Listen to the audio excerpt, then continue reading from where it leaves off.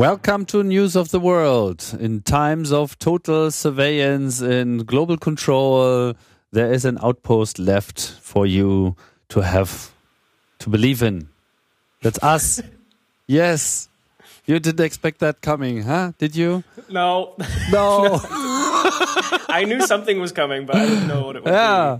These are the things that come out of my mind when I'm not trying to concentrate too much. So, myself, I am Tim Pritlove, and on the other side of this funny program is Mark. Hi, Mark. Still sitting in Portugal, right? Yes, I'm doing the long sit in Portugal. I'll be sitting for the rest of the month. Wow. From the troubled peninsula of Iberia. Hello. Yeah, we had that. But there are other insulas that also quite troubled on this planet.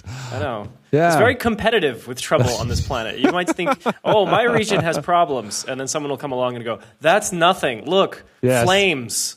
You know. Flames all over. Yeah. Yeah. And that's the trouble of Quebec. That's the trouble of Canada, who has encountered one of the worst disasters and train accidents in particular recorded so far. When a long train... It's the worst in Canadian history. And wherever you are in the world, you probably saw this one. This surely isn't a underreported one. But this past week, there was the accident in Quebec, indeed. A train that was actually coming from the United States. And, it was faulty brake. We now know that. There have been enough days that have passed. And actually, one of the reasons I put it on the news list is not only to, of course, report that there was this disaster in case you missed it. Let's see, what do we have the total injuries at? I think it was 50 injured. Yeah. Oh, killed, actually. 50 people, I shouldn't say injured. And the side effect of this story is, this was carrying oil, and now there's a bigger discussion about investment and transportation of oil, because there's this tar sand project, which is not actually where this oil was coming from, in Western Canada, and they're building a pipeline that's supposed to bring it to the United States. And many people are for the pipeline because, the oil doesn't come by ship from Saudi Arabia. And many people are against the pipeline because, you're transporting a whole lot of oil over various community landscapes and communities in both Canada and the United States. And if anything goes wrong, this could be a huge problem. But also the process, which I still don't fully understand, of tar sand oil extraction actually requires a lot of energy. So it's a very polluting thing to do in the name of some kind of, I don't know, it's not really environmental, but it's like, less dependency on foreign oil. So what I've seen and what I found interesting in the reading since this accident is big debates again about, this was a train, and there actually isn't that much train transportation of hazardous material in North America. It's much more by land, by road specifically. And there's a question of, what should it be in the future? And of course, the Keystone Pipeline people want it to be pipelines. If you look at a safety record, pipelines look better than, say, road. But there's still big questions about when something does go wrong, is it worth it? And that's the debate that's been sparked again. I know that in Europe it's a very somewhat different situation. I know, for example, that trains are much more common with transporting hazardous material, and I don't know that there's even a big debate about that. Well, it's a matter of proper security measures being enforced. Yeah.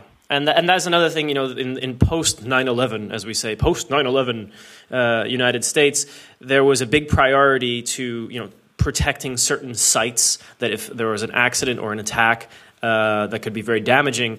And it was supposed to be for protecting trains that ship toxic or toxic chemicals. And it turns out, at least according to this reporter, and I've seen these reports in the past, this particular article in the Global Post, the money went mostly to passenger rail and things like metro systems and subway systems to watching out for terrorism. And it didn't really go, there's not been a lot of investment in checking on and upgrading both security and safety on these trains that just take, material, hazardous or otherwise. So that's another sort of, this hasn't happened the way it was supposed to happen, or priorities have been kind of messed up. Is this the final verdict that the brake was faulty? Do you know anything? Because I haven't heard about anything about the conclusion yet. All the articles that I've read say appears to be. No one writes the words, and that's always key. It is now known for sure. Yes. But the initial investigations are saying faulty brake. Someone was supposed to, I think, check this brake, and apparently is it the conductor? No, the chairman of the Montreal, Maine and Atlantic Railway. He places the blame on an employee who didn't set the brakes properly. And then it's a question of is it the employee's fault, or is it actually the brakes that were set and then somehow didn't work? So I think that there is an investigation still going on. For now, all news reports, and we here as well, will just say that it appears to have been because. Okay, so it could be a faulty brake, but it could also be improperly applied brake. Yeah. Okay. I think could be human error. So there's some blaming going on about whose fault. Okay, especially with. Yeah. So that was what I read as well. That the train finally started rolling down the hill because the brakes were not properly in place, but it's yet unclear what the deal is behind the brake. If it's just if it's malfunction or improper way to deal with it. With the brake. Yeah. I don't know. Yeah, and it's also interesting, this train, I thought that a lot of oil would be coming from Canada to the United States, but this was coming from North Dakota in the northern United States there in the middle, from something called the Bakken Formation, which I've never heard of. Mm-hmm. And it's bringing crude, carrying crude oil from the shale gas and tight oil fields in North Dakota's Bakken Formation. So I've never heard of this place, and it's interesting that not only does it have crude oil, but it's going to Canada. Seems like a lot of oil is crossing that border, north, south, south, north. Mm-hmm. Interesting. But this, for a lot of people, is fine or better than this long since politicized issue of getting your oil especially from the Middle East. Although, even Mexico has a lot of oil, but people in North America, especially the United States, are for many years now attached to this, we shouldn't need the Middle East. We shouldn't need the Middle East. So that's where, even these accidents won't stop that spirit. Yeah. Independence. That's the most important part in that game. Yeah. And never mind, how dependent you are on the actual substance. They just want to be independent of countries.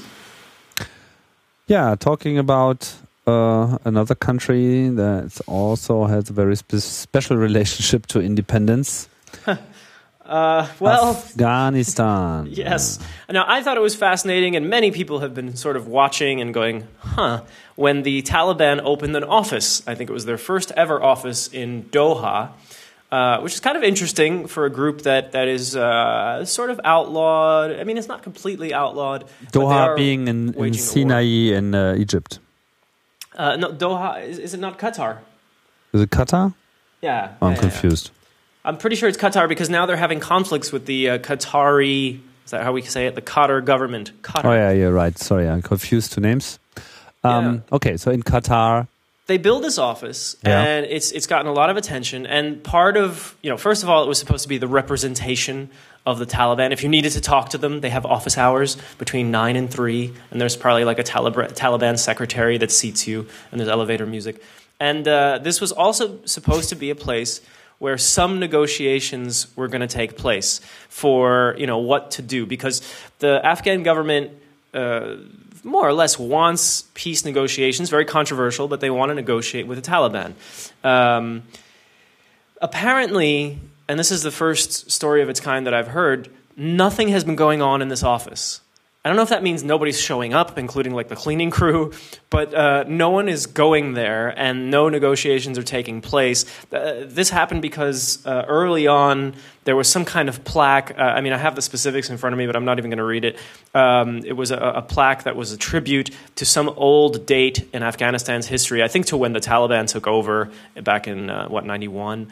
And this plaque was considered offensive by the Afghan government, so Qatar took it down because it's on the outside of the offices. And you know, the Taliban are so sensitive for a bunch of tough guys, and they were very offended. So they I don't know, they're not using the office.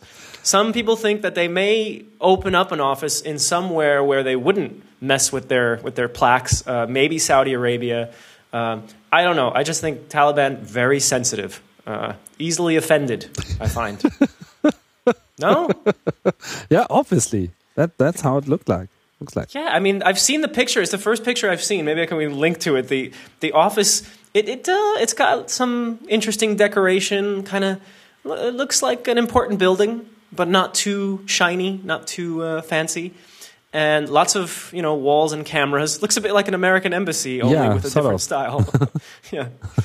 And so I don't know if this means peace talks are done. Clearly for the summer, they're done. Or where they'll take place. Maybe they have to take place in Afghanistan. But there goes the idea of a Taliban office. For now, anyway, there is no real Taliban office. Or not an operating one. Yeah. I don't know. I don't know what you think of the idea even, because some people don't even like the idea of a group like the Taliban having an office where they hold meetings or parties or whatever. I don't really object them having an office. I mean, if that's what they do, that's fine, you know, instead of killing people. Yeah. We're definitely not talking about an alternative here, but I mean, once people start talking, good things might happen, you know, because if they don't, there's no way of getting out of this situation. Yeah. So I would love to see some kind of representation come up so that people start talking. Yeah. And of course people should remember, although it can be argued, you know, it's not like Al-Qaeda has an office. This is the Taliban. I mean, they are a more visible... they're more than a terrorist group. They're not a terrorist group it depends on which country we're talking about, because they are on some blacklists. They actually want to get off of these type of lists. That's one of the goals. But they feel themselves to be representative, or at least supported and a legitimate option to run a country. You can think of them what you like, but at least they have been running the country for a couple of years. Yeah, even if it was horribly, yes. Yeah. But they did, you know. Yeah. But they did. Yeah. So that's a problem. But maybe they just had a financial problem. I don't know. I think it was an offense thing, but we'll find out. We'll see if a new office opens up. Keep an eye out wherever you live in the world. See if there's any new offices that are opening up and what kind of plaques they have on the outside. Yeah, it's important because financial problems might, lead to offices being closed. That problem is a bad one to have, and now it's the former party of, or it's still the party of Mr. Sarkozy, the former president. That's what I meant of France. And they have a financial problem, a significant financial problem, because the state denied them to, keep the money they gave them.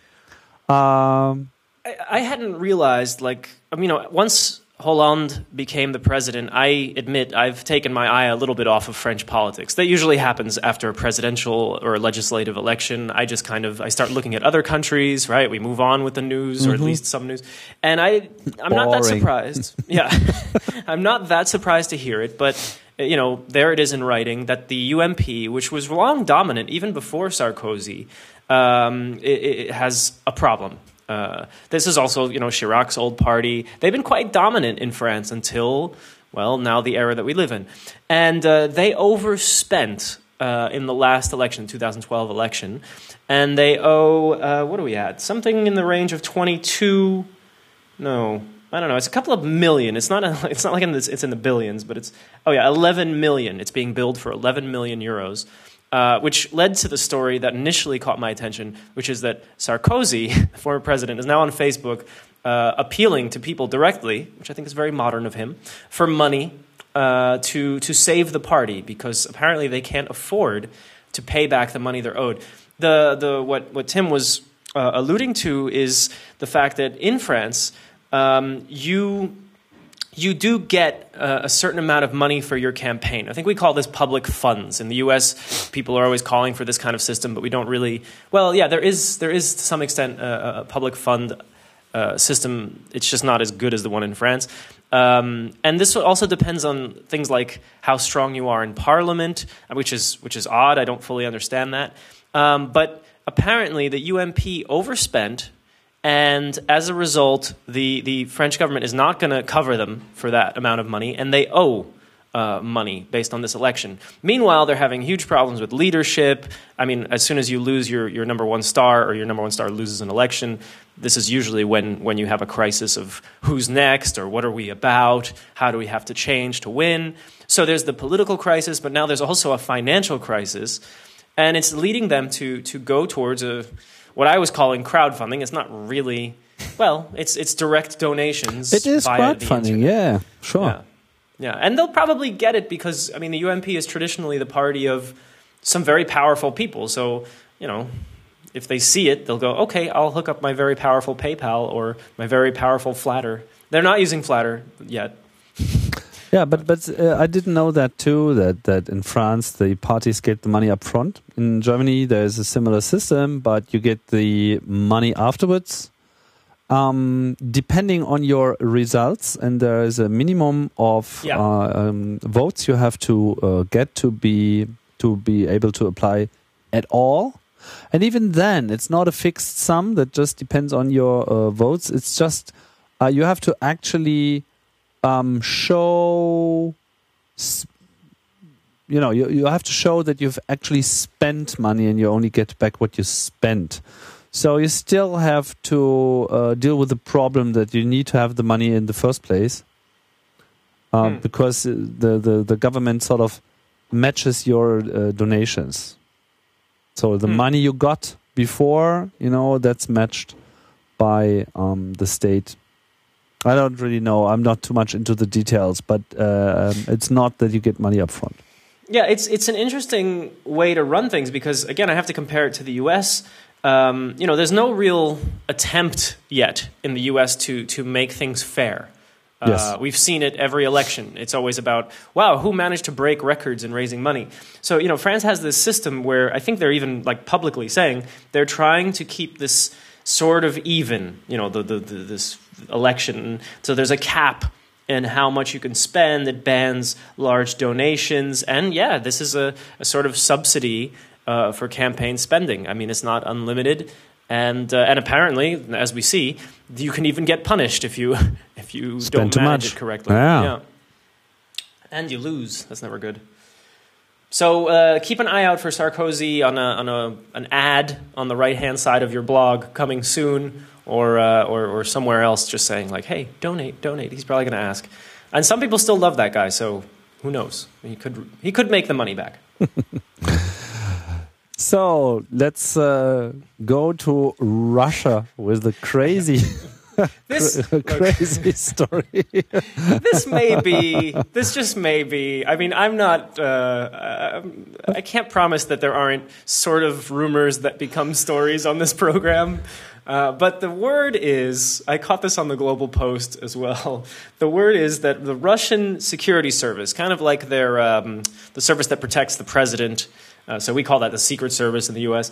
They're investing something like $14,000 or a little over $14,000 on typewriters, and they call this part of an anti-leak effort.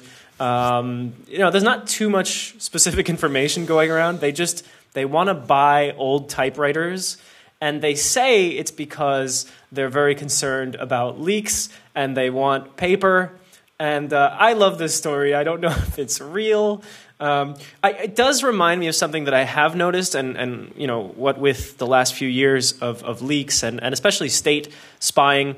I've spoken with several and visited with, since it's summertime, reporter friends who work abroad and have come back to the Netherlands, or I ran into here in Portugal. That's rare, but it happens.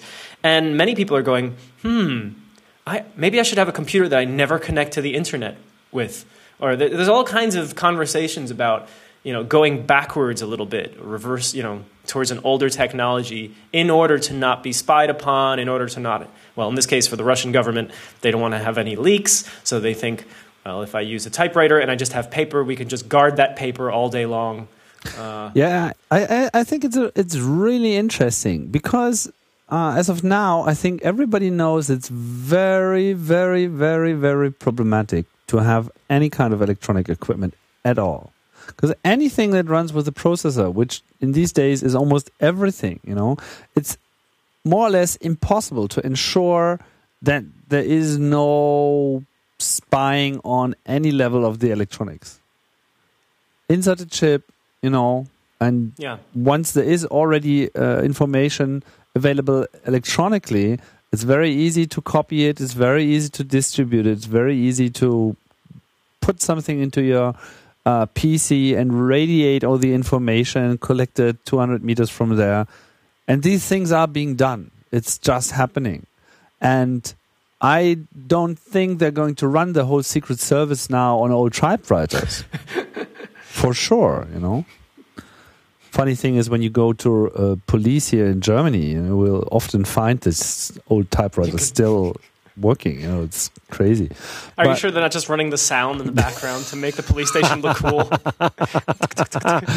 We should do that, Typewriters in the background. Here's news of the world. Clack, clack, clack, clack, clack, clack, clack, clack. Our correspondents are standing by. Clack, clack, clack, clack, clack. Yeah, we'll turn to you once we've typed everything down.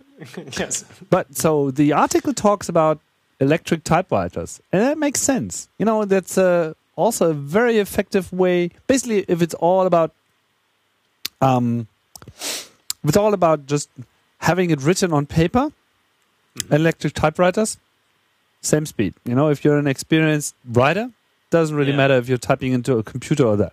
Of course, there's this correction thing and so on, but good writers can do it with not so many errors.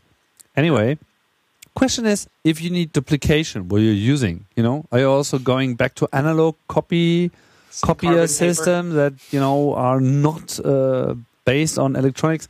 So I don't know what to make of this story, but it's nevertheless very funny. Yeah, exactly. And it just, it reminded me of a question that I guess governments are asking themselves, but I know that individual reporters are asking themselves. And maybe, well, I was going to say maybe some hackers, but depends on what you're into hacking. Yeah, it reminds me of this never-dying joke about, having pens in space and what the American and the Russian solution is.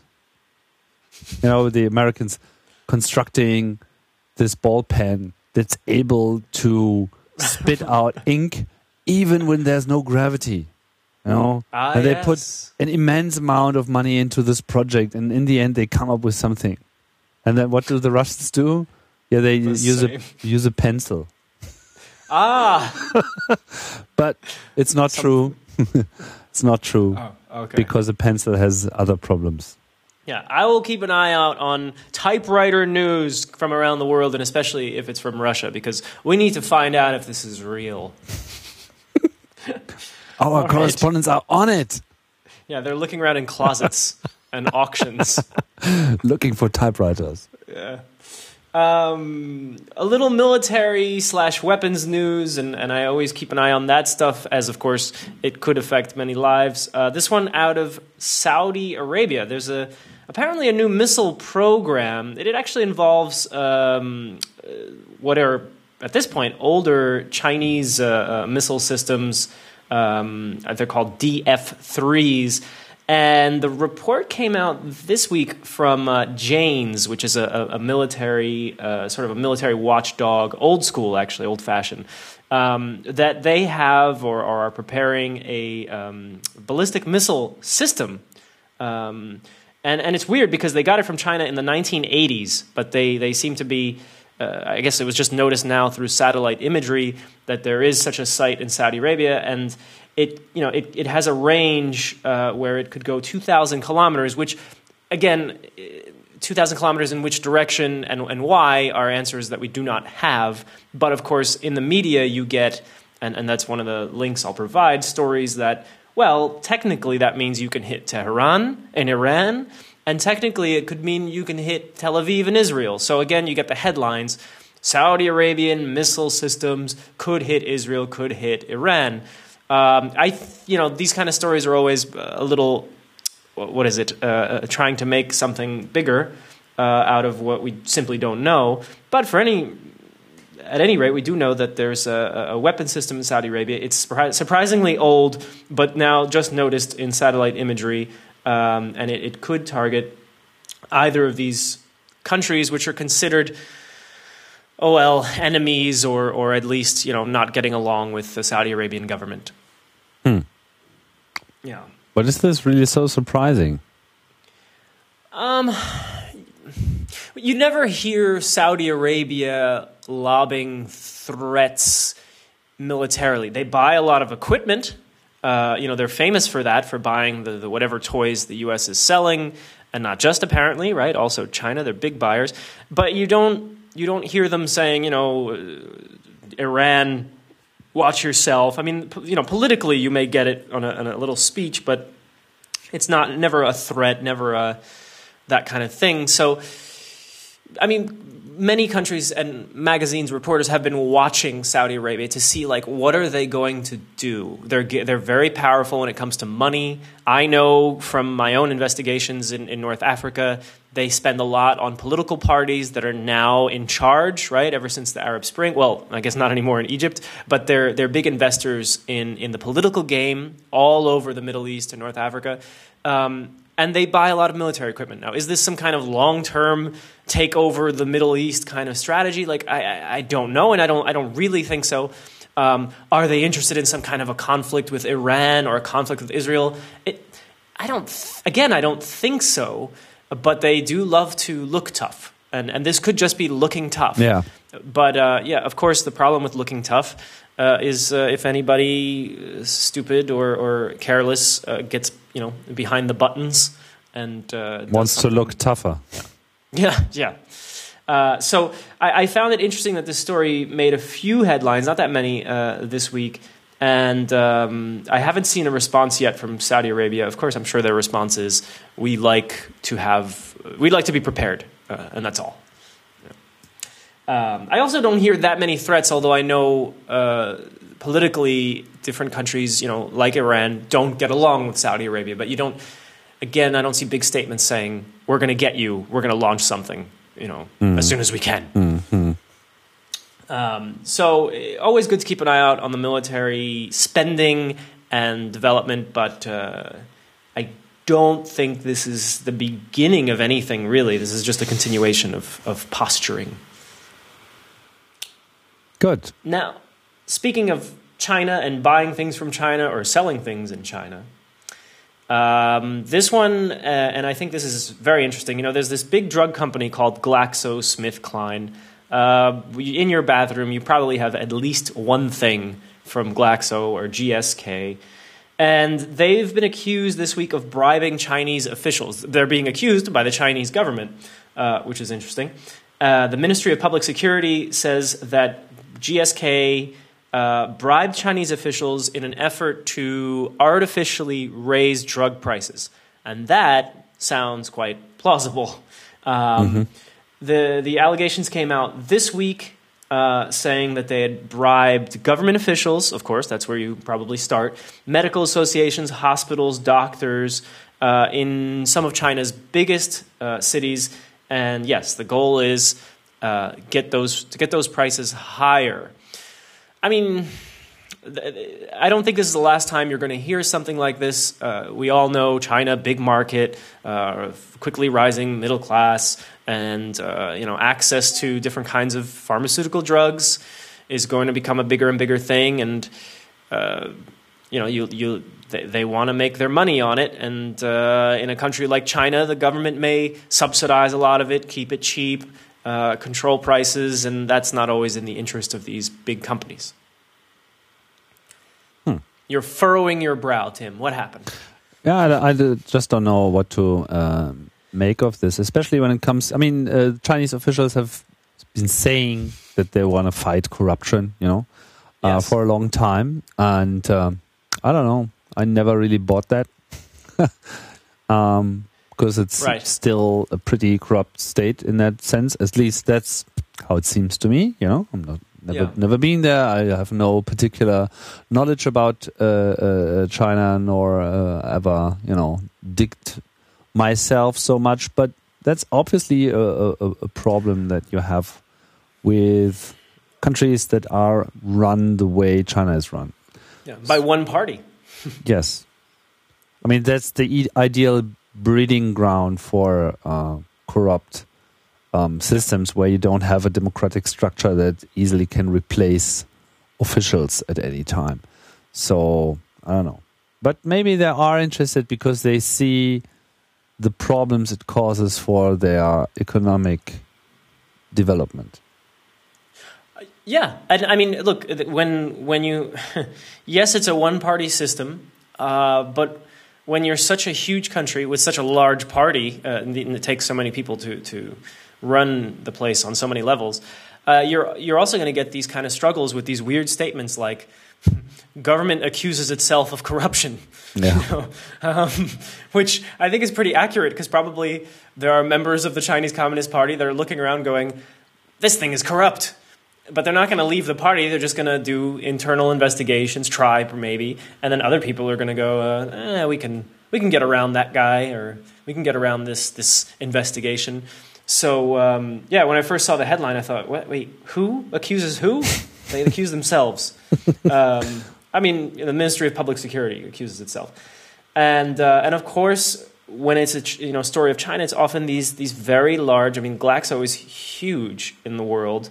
And they have a lot of power. They have a lot of resources, and surely I mean, maybe more than one, but they have a plan for how to do well in China, how to get the most out of the Chinese market. And a lot of countries who claim to be communist or socialist in any way, we know that there is has been an effort to keep drug prices low and not necessarily big on the brand names. And Glaxo loves a good brand name, and Glaxo surely wants to be able to make good money and influence how the health system works in China. So this is one way I think they're trying to do it. If they get embarrassed now, that might be something to slow down or curb corruption. But I mean, the Chinese government might be extra sensitive when it comes to big American companies trying to take over the market. Yeah, so we'll keep an eye out for more companies being accused of bribery in China, or Chinese officials blaming themselves. I blame myself. Yeah, we could also blame ourselves of corruption. Oh, definitely. Yeah, this is a filthy spot. This podcast is full of corrupt moderators. This whole show is corrupt. Yeah, they're always the same. There's no replacements ever since this podcast exists. Yeah, we vote for ourselves. Yeah, we do. That's what we do. I got a news source for you, Tim. This week's news source, since I mentioned the military story, and we have once had a military source before, but this is a more traditional one, and it's a name that I think many people will recognize, although they may not know why, and that's Jane's Magazine, Jane's Information Group. I mean, this has been around for a long time, since 1898. It was a very British sort of, let me tell you about who's got how many ships service. That's when they started their website? Yeah. At the time, it was just one word per day. Ship. Gun. Yeah. Problems haven't changed. Yeah. No, and they actually claim, although the word open source has been abused over the years, but to be one of the few sort of open source or objective observers of military information. And that's why, like, it's not to be compared with a newspaper necessarily, but it's one of these specialty services that if there's one thing they're good at is counting the money, the vehicles, and the countries that are involved in buying them, the companies that are making them.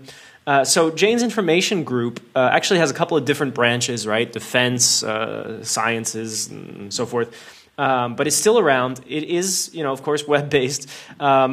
You do have to do the login thing and may have to have an account to read a lot of these articles. So the way I use it is I'll read what they do give for free, and then I'll check in the media. Or actually, the media does that too. The media uses Jane's and then writes stories based on what they've said. So Jane's, in this case, this week we talked about Saudi Arabia.